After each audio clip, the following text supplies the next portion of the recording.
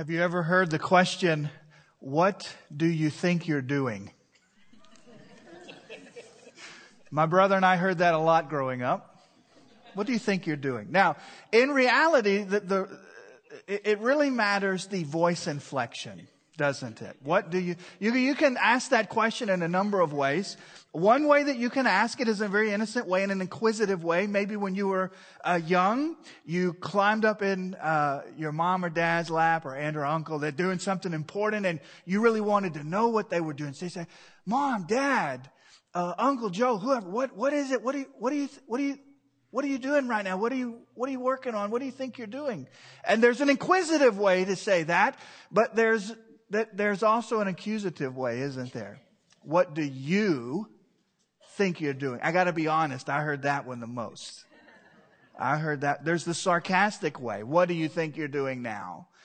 And, I think it's an important question for us to begin with this morning, because when we think about the text of Scripture that we're going to be looking at this morning, it almost elicits that question. What did Jesus think he was doing? Now, we're looking at an important passage of Scripture. We're looking at the one where the God of all heaven, the God who made the heavens and the earth, Jesus, who is God incarnate, God who wrapped himself in flesh, we're talking about the King of Kings and the Lord of Lords, the one who at this point sits at the right hand of the Father and will judge all things. We're talking about this Jesus bending low, getting on his knees and washing the feet of the disciples. So certainly we could ask the question this morning, what did Jesus think he was doing? Why would the Creator of all things? That's what Colossians says. Colossians says that Jesus was the initiator of creation. He was the one who created. The Bible says that Jesus is the one who was crucified for our sins. The Bible says that Jesus is the one who permanently has conquered death. The Bible says that he is the judge of all things. The Bible says that he will reign in glory. And at some point in the life of Jesus, in a quiet room called the upper room, he sat down with his disciples and he ended up washing their feet. Who did Jesus think he was? And what did he think he was doing? Well, I would submit to you this morning that what he thought he was doing was painting a picture of the way discipleship should work. Now, if you're joining us this morning, we're glad that you're here. If this is your first time, we welcome you. We have been for 3 weeks talking about discipleship. If that's something that you're not familiar with, I invite you to open your bulletin and you'll see what we've been talking about this past month and why it is so important that we look to Jesus to shape our understanding and our methodology of what we do when we talk about discipleship. So if you have your bulletin there on the left side of your bulletin at the very bottom, this is what we've been looking at. I want to be engaged in healthy relationships in which I am being discipled and which I am discipling other people. And so this morning, as we ask the question, what did Jesus think he was doing? Here's the 3 types of people that this message is for this morning. This message is for somebody who would say, Pastor Zach, I want to be engaged in a discipleship process. I want to learn how to invest in other people. I want to learn how to take my faith, help somebody else to have their own faith and live it forward into the future. Now, I have to be honest with you, that's not altogether exclusively a religious concept. We teach people all the time about things that are important to us. Who in here has a family recipe that's been passed down from generation to generation? All right? Raise them up high. Raise them up high. And I guess we should take, like this morning, you should write down what it is. And then we can just take turns bringing them in, right? From Sunday to Sunday. But as you grow up in your family, there's some really important recipes that have just survived generation to generation to generation. And they didn't survive because they were written down on a recipe. They survived because somebody got in the kitchen and said, oh no, sweetheart, that's way too many eggs. That's way too much sugar. That's way too, no, you need to back that off and then you need to mix it and you need to do this. And somebody spent the time to stand with you in the kitchen and disciple you on how to make that dish. Praise God for parents who disciple their kids on how to brush their teeth. I mean, you have to teach kids that, right? Like they don't just get ready for bed by themselves. They don't look away from the cartoons and go, Dad, I think it's really time for me to go brush my teeth. I should stop. My kids are going to be mad about this section of the message. But there are things in life that we have to teach to the next generation. And here's what, if you're hungry this morning to this important faith that we've been singing about and this important life that you've found in Jesus, and if He's flooded your soul with joy and peace and contentment and purpose and meaning and mercy and forgiveness, and you would say, I want to take what God has done for me and I want to plant that in other people, this message is for you this morning. The second type of person that this message is for people who are here this morning who you wouldn't say, I am a follower of Jesus. You would say, I'm interested in Jesus. I'm interested in the things of God, but I've not yet made the commitment to entrust my life to Him. I have not yet made the commitment to begin to follow Him. But you are here today because you want to give the Christian faith a fair shake. I'm glad that you're here because you're going to learn a lot about the character of Jesus today. You're going to learn a lot about the character of the one that we've been singing to for 30 minutes. You're going to learn a lot about the character of the one who died on the cross and rose from the grave and lives victorious at the throne room of heaven today. And the third type of person that this message will be for is for the people who would say, man, I need to be discipled. I'm a follower of Jesus, but I'm nowhere where I need to be. And I desperately need somebody investing in my life, but I don't know who. And I don't know how to find them. And I don't know how to pick them. I want to give you a model today that I want to just encourage you. Expect nothing less than what we're going to be looking at today. If you're here and you're saying, I need somebody to disciple me, to mentor me, to teach me what it means to walk with Jesus, then this morning we're going to show you this 4 stages or 4 steps that I would really encourage you to make notes this morning and say, I'm looking for this in the person that would invest in my life. If you have your Bible open to John chapter 13, that's where the story of Jesus washing the disciples' feet can be found. And if you're a guest this morning for the first time, we are grateful that you're here. We praise God that you're here. We welcome you to the fellowship family. And I want to stress that that is exactly what we are. We are a family. And we're thankful that you decided to come and worship. I hope that you felt the passion with which we do things at the fellowship. We're passionate because we have become convinced that the one in which we sing to and pray to and discuss is not dead and is not simply a philosophical conversation, but He is a risen Lord. And He is a one that can make a difference in your life today. He has in fact made a difference in many of our lives. We would love to tell you our stories of how the Lord Jesus has made a difference in our life. But from whatever background, for whatever reason you're here today, we welcome you. And we're glad that you're here to study the Word of God with us today. John chapter 13 is the passage of Scripture that we're looking at. What did Jesus think He was doing? Well, let's look at the Scripture and then we're going to answer that question. Starting in verse 1, and we're going to be looking at about 17 verses. Here's what the Word of God says. Now before the feast of the Passover, when Jesus knew that His hour had come to depart out of this world to the Father, having loved His own who were in the world, He loved them to the end. 2 important concepts. Number 1, Jesus knew that the crucifixion was imminent. He knew that He was about to die on the cross, and He chose to continue expressing His love for the disciples all the way up to the end. Beautiful thought. Starting in verse 2. During supper, when the devil had already put it into the heart of Judas Iscariot, Simon's son, to betray Jesus. Jesus, knowing that the Father had given all things into his hands and that he had come from God and that he was going back to God, he rose up from supper.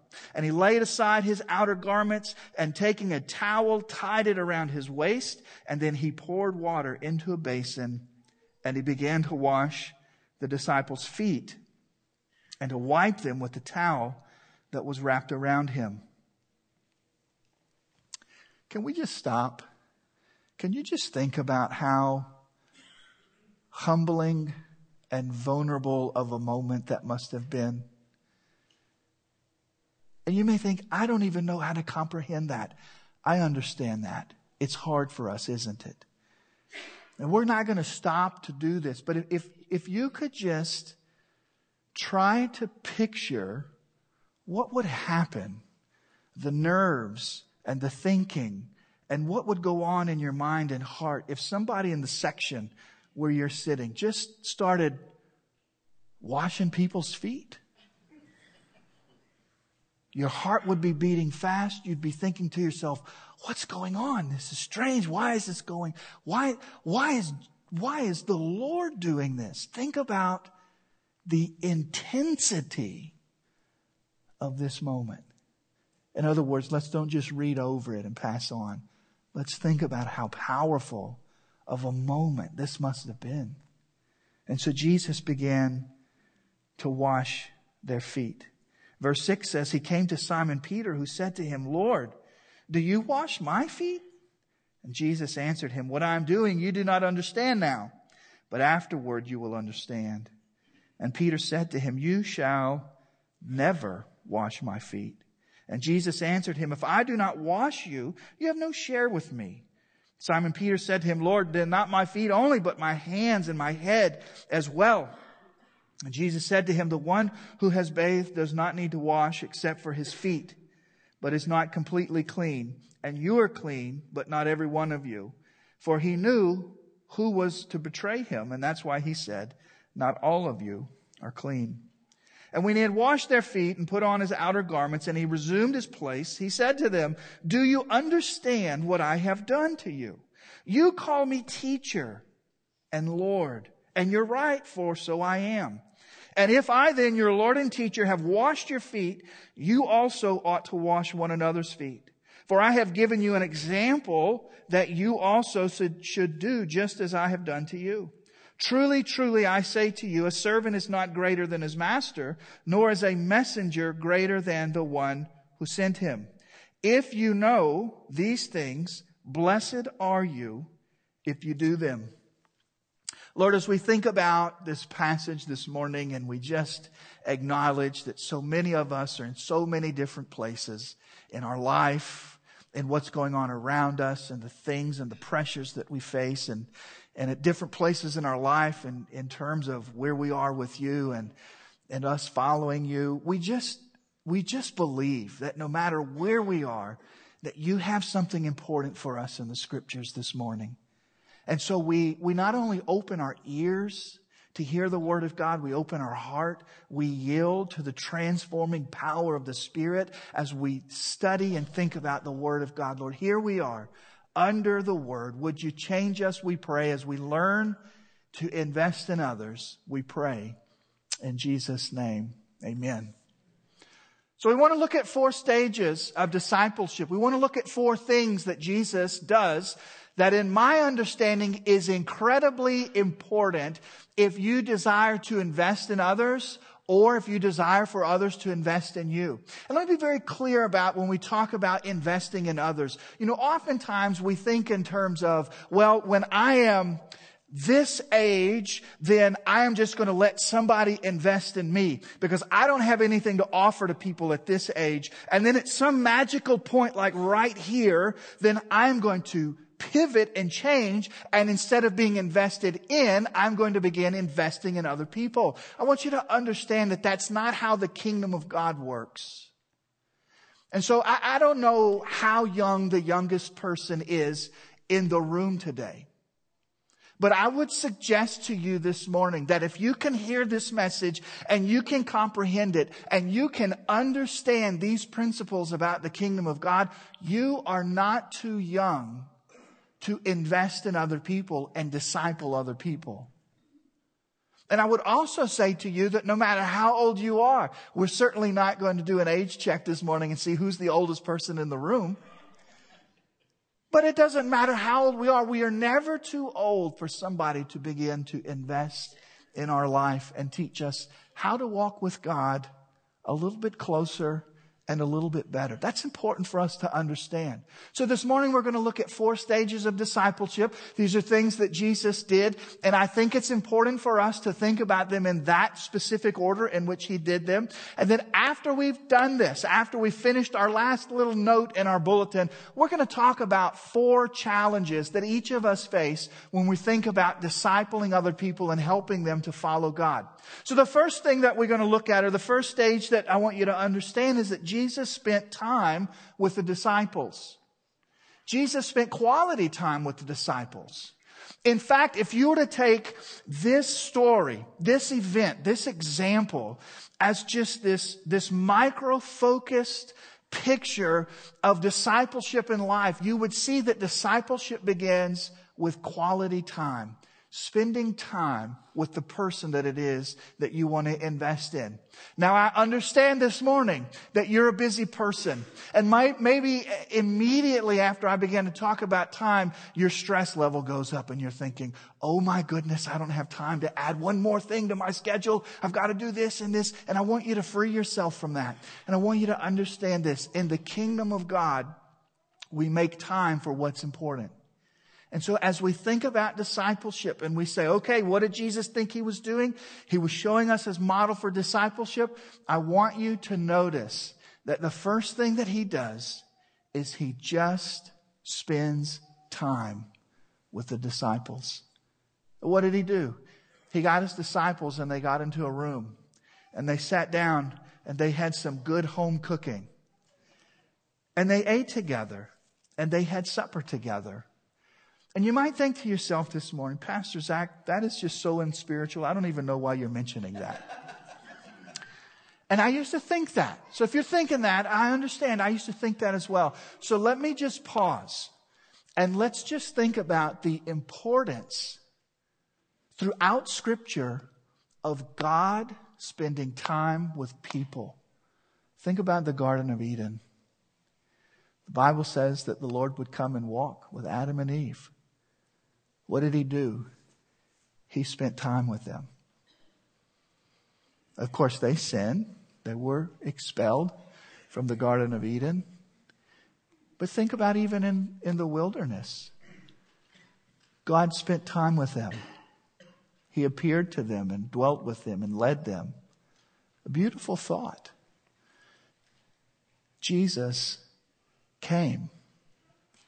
And He not only came to this earth, but He spent substantial amounts of time on earth. Have you ever thought about this? That Jesus could have came to this earth and in one day died on the cross for the forgiveness of sin. Why did He spend 33 years walking this earth? Because He wanted to be with His creation. God enjoys time with human beings. So Jesus took His disciples.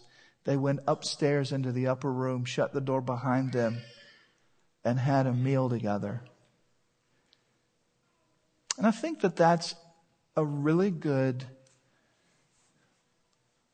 warning for the modern church. Because we get so busy. And I can tell you this, I'm guilty. I get so busy. And I think about what's next. And I think about what is the next goal for the fellowship. And what's the next thing that we need to do. And who's going to help us get there. And how are we going to motivate this and call on that. And we have to just stop. And close the door behind us. And be together. And if you want to influence somebody's life for Christ, give them your time. So we may think, well, quality time is not a theological, spiritual matter. I would argue that it is. But I would also argue before we move on that just simply spending quality time with somebody doesn't disciple them.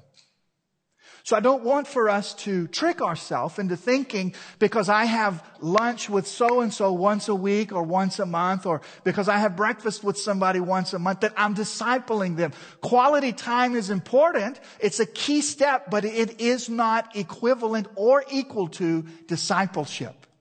And I want you to understand that, so that if you are investing in somebody's life and you can look at your calendar, you can look at the calendar on your phone and you can say, I am spending quality time with individuals that are important in my life that I want to invest in, or I want them to invest in me. Good. But just make sure that that's not the only thing that's happening in your relationship, so that you think that this is discipleship. Well, you say, what is it then? Well, okay, look at stage 2. Stage 2 is service. Another thing that's really important for us to understand about the life of Jesus is that He did not come to this earth so that everybody would do stuff for Him.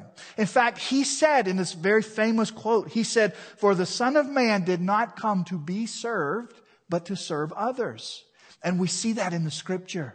Jesus came, and as He taught us what it means to disciple people, He spent quality time, and the very next thing that He did is He served them. He didn't ask them for anything. He didn't tell them to do anything. He just served them. And that's an important part for us as well. As we think, how can I influence somebody for Christ? Maybe you have somebody heavy on your heart that you want to influence for Jesus. Maybe you have somebody in your heart or your mind that you're thinking, oh, I just want them to know how amazing God is. How can you serve them? Because if we're going in order, first Jesus spent quality time with the disciples. The second thing that He did is He served them. He served them in a powerful, radical way that arrested their attention. So much so that they're confused. In fact, Simon Peter, he's like, wait a second, what are you doing, Jesus? And Jesus said, you don't understand what I'm doing? And Peter, we'll talk about this in a second. But he begins to tell Jesus, and this is Jesus' moment. Like, this is all about Jesus and teaching us what is important in the kingdom of God. And Peter's trying to pump the brakes. Like, he's saying, wait a second, Jesus, you're making a mistake. You can't wash my feet. What are you talking about? It was so radical that the disciples didn't even understand it. And so I want to ask you this question this morning. The person in your life that you want to influence for Jesus, whether it's to come into the kingdom of God or they're in the kingdom of God and you just want to help them grow in their faith, what could you do this week by way of service, by way of serving them, that will be so powerful that they would stop dead in their tracks and go, whoa, what are you doing? That's the type of service that Jesus gave to the disciples. First, He spent quality time with them.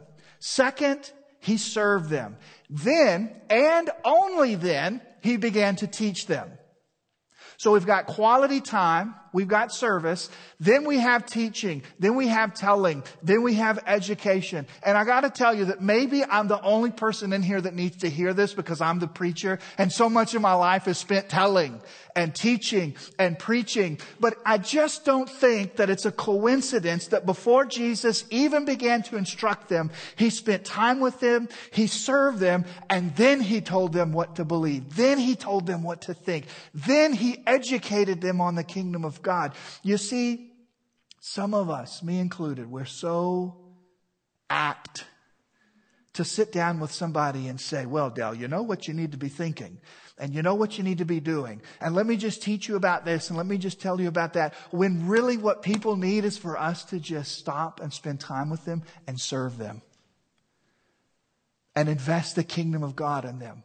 Now, I am not downplaying the critical and important role of teaching people at all. I understand how important it is. And I hope that all of the relationships in life that you have the chance to teach people the gospel and teach them about the kingdom of God. But I'm simply making the point that if you want to open their ears to what you're saying to them, spend time with them, serve them, and then teach them.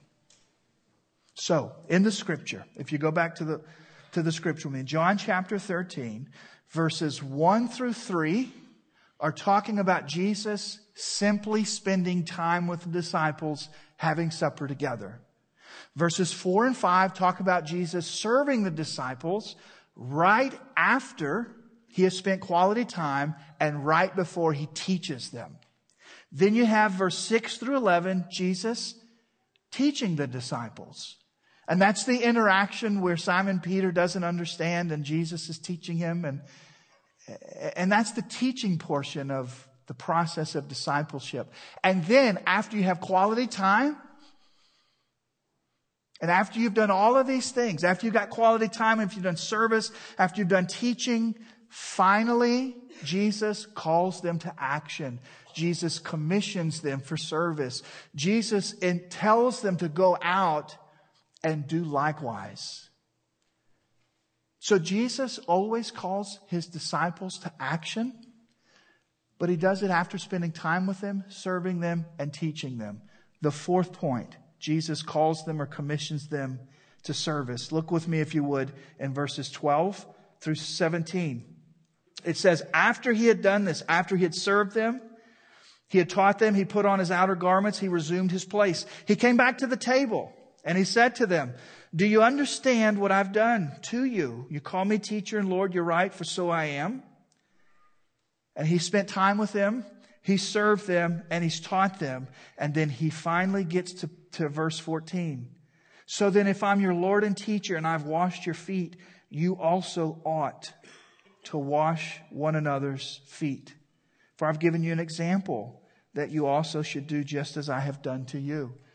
So this morning, if you're hungry to understand what it is that I need to be doing if I want to influence somebody for Christ, you want to spend time with them, you want to serve them, you want to teach them every chance, and then you want to challenge them to walk with God. You know, discipleship is about teaching people how to walk with Jesus. And oftentimes we just go right to telling people what they ought to be doing.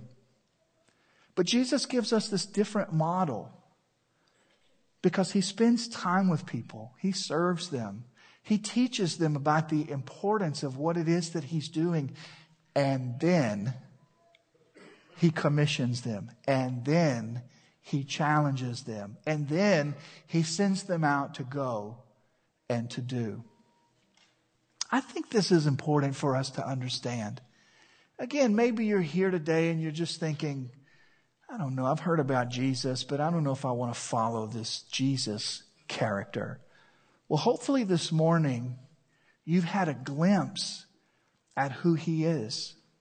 You understand that when we're talking about the King of glory, the King of all kings, the Lion of the tribe of Judah, the Lamb that was slain but now stands because he's conquered death.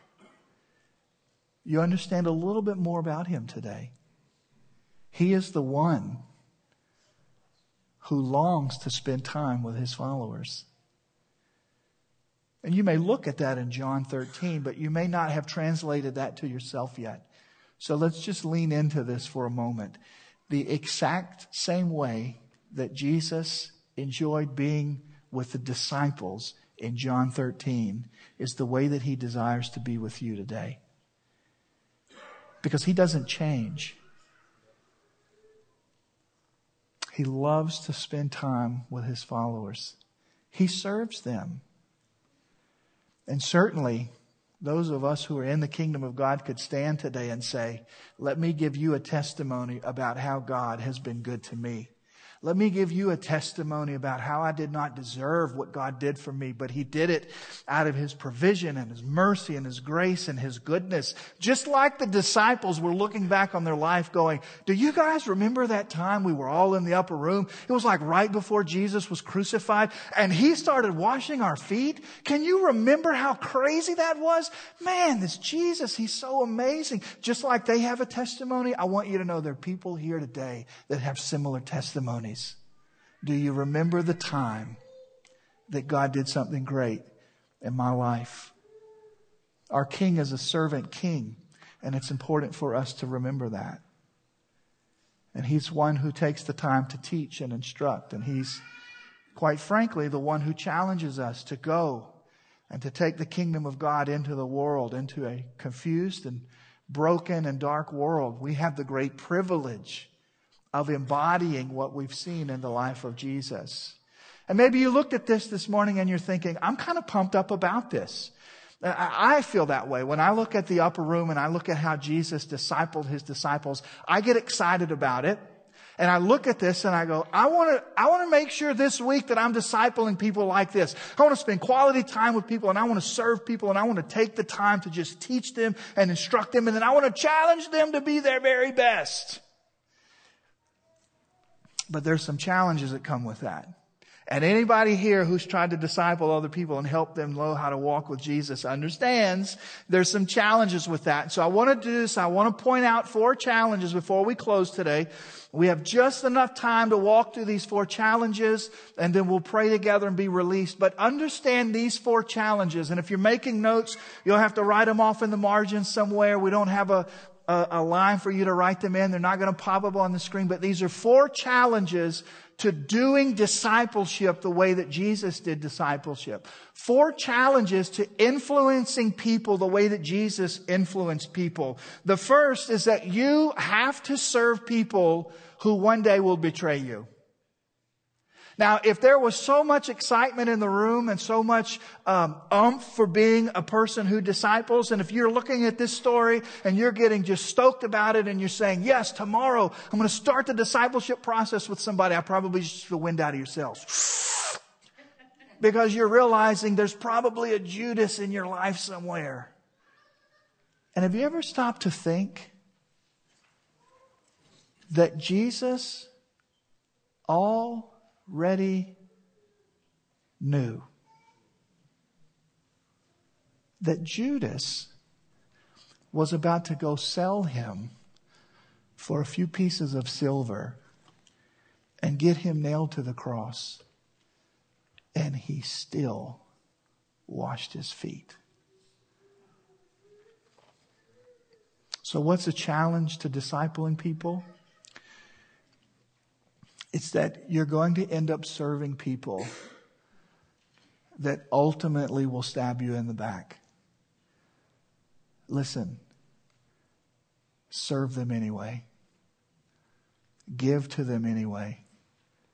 Be the hands and feet of Christ to them anyway. It's a fair question to ask. Why?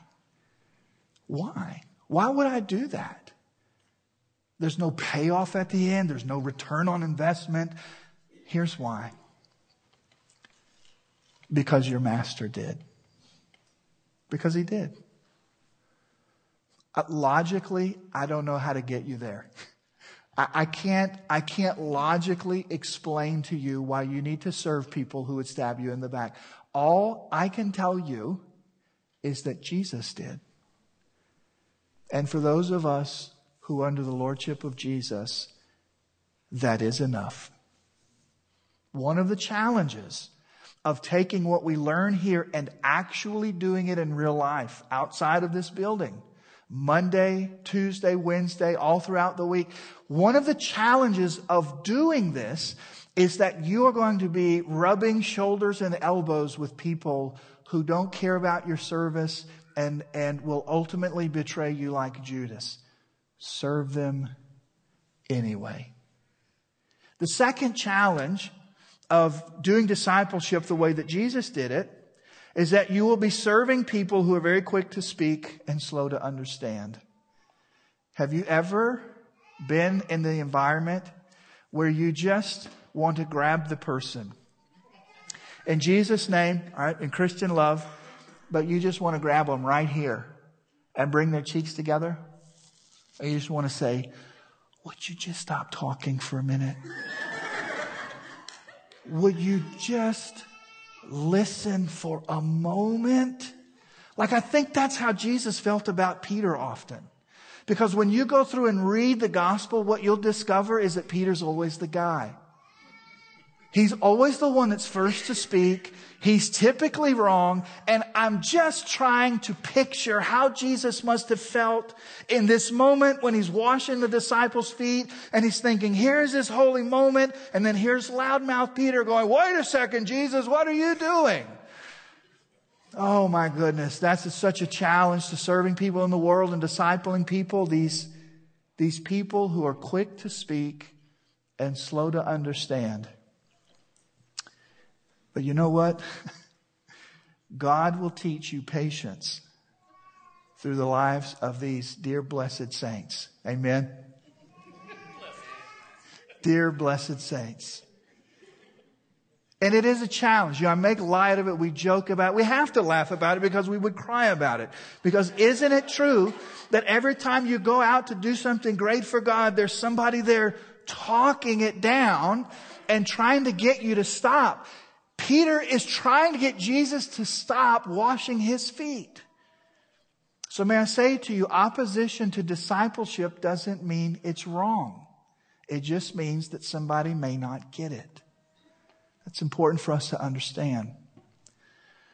So the first two challenges that we've talked about, one reason that discipleship is hard is because there's always going to be somebody that ultimately may betray you.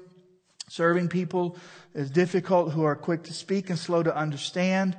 The third challenge is making discipleship a priority even when you are in a season of sorrow or trouble. We haven't discussed this really too much this morning, but if you were to take a timeline of the life of Jesus, you couldn't get hardly any closer to this moment of arrest and crucifixion than the upper room. Now we know there's the Garden of Gethsemane. We know there's a few more things that happen in the life of Jesus before he's crucified. But Jesus is focused on the cross. I mean, he is in his own moment of sorrow. He is in his own moment of understanding the trouble that is coming his way. And what does he choose to do? He chooses to disciple his disciples. And one of the challenges is being able to step back from Zach's stuff. The stuff that has Zach upset and Zach investing in other people. Because if I wait until I have no concerns, no problems, no worries, until I'm going to start investing in somebody else, I'm never going to get there. And that's one of the really important principles that Jesus teaches us about investing in others. You can do that even when you're looking at difficult moments in your life.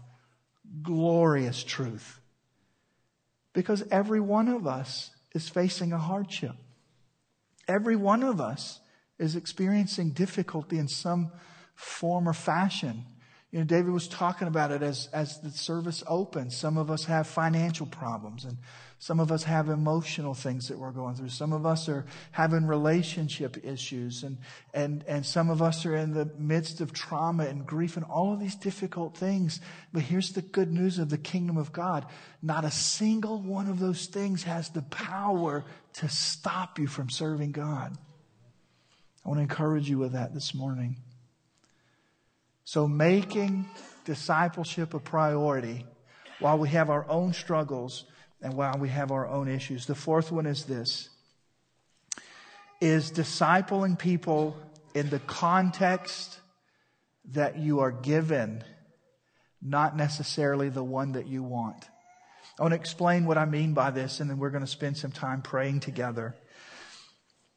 Can you just, in your creative imagination, dream up the perfect scenario for you to invest in others and disciple others? Can you just think about in what context, what time of your life and what situation in life would be perfect and prime for you to disciple someone else? I would venture a guess that you wouldn't describe your current situation. You see, the task of discipleship, the task of taking the kingdom of God and imparting it into another human being so that it continues on into the future, is a task that we have to do with the hand that we're dealt, not with the one that we want. Think about this. Jesus is sitting in a room with a group of disciples that he picked, but you've got Peter, the one who is quick to speak and slow to understand. And then the scripture says Jesus is sitting in his quiet room with this guy that he knows that Satan himself has already prompted him to betray him. I mean, this is not an ideal situation for discipleship, yet he does it.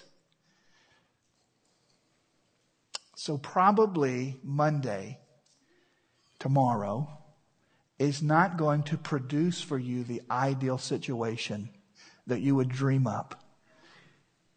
Can your pastor challenge you this way? Invest in someone anyway. Because we cannot afford to wait until our environment is ideal in order for us to impart the kingdom of God into other people.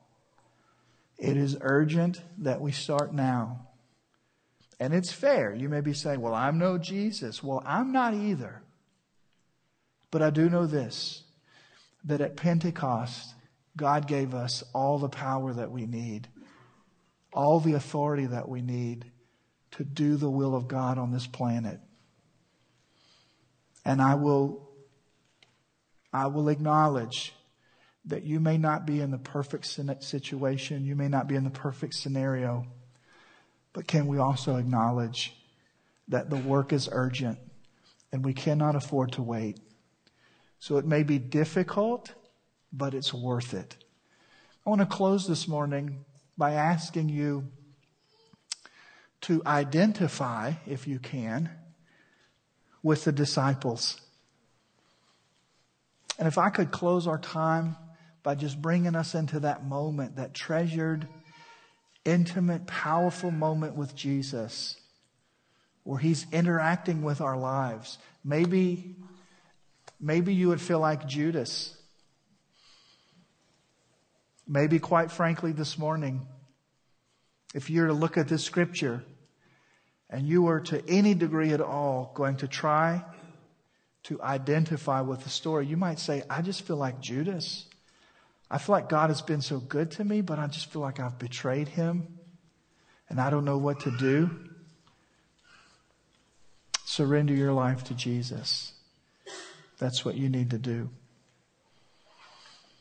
Or maybe you would say, I feel like that guy Peter, Pastor, that you're talking about. God starts working in my life and I just start talking and talking and talking. I completely miss the moment. Well, in these moments, be still. And allow the Lord to guide you. I guess I just want to say, I don't know what it is that God individually is speaking to you. Maybe you need to give your life to Christ this morning. Maybe this Jesus that we studied this morning, maybe he's always been a character of interest for you, but he's never been your Lord. And maybe today you would say, I want to be in eternity with this Jesus, this biblical Jesus. You need to surrender your life to Jesus. Today can be the day that you make Jesus your Lord. And maybe for some of you who are believers, you are followers of Christ, maybe today is that wake-up call that you needed to make disciples and to spend time with people and to serve people and to teach people and to challenge people to follow God. I don't know how this message serves to impact your life this morning, but my only request is to respond to God. Please don't hear and just neglect what God is instructing you this morning. We're going to end with prayer, so would you stand with me? And as we close our time, we're just going to go through this season of prayer. And Father, this morning we begin by praying for those who do feel guilty. They have a heavy heart because they feel like that they have betrayed you. They feel like they're wearing the shoes of Judas this morning. And we pray that this would be the day that they turn and they run to you and they say, Lord, would you forgive me?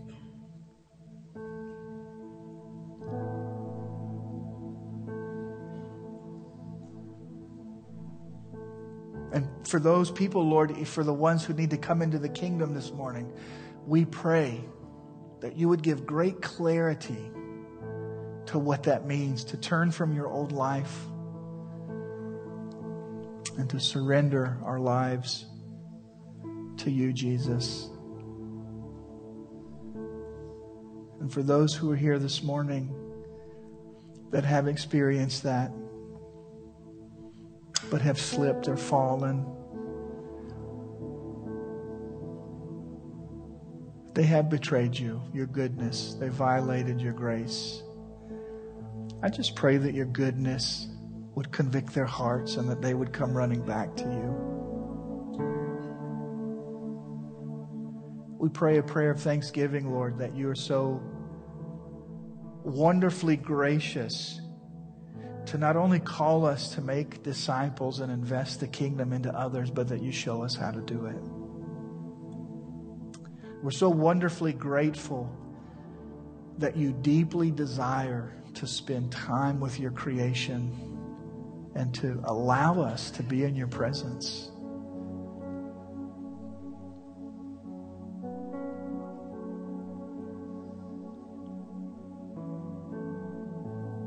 Teach us, Lord, how to live out these principles of radical service in 2020 in New England. Lord, I pray that for tomorrow you would show us how we can serve so that people's attention are arrested and they think of you. What a wonderful day of worship you've given us, Lord. We don't take it lightly. We don't take it for granted. We acknowledge that we need this to be with our brothers and sisters, to heal our hearts and prepare us for a new week of generosity and love and mercy and seeking the kingdom in our everyday lives, sharing you wherever we go. So thank you for a day of rest, worship, prayer, laughter among the saints. We acknowledge that you've been good to us. We pray in Jesus' name. Amen.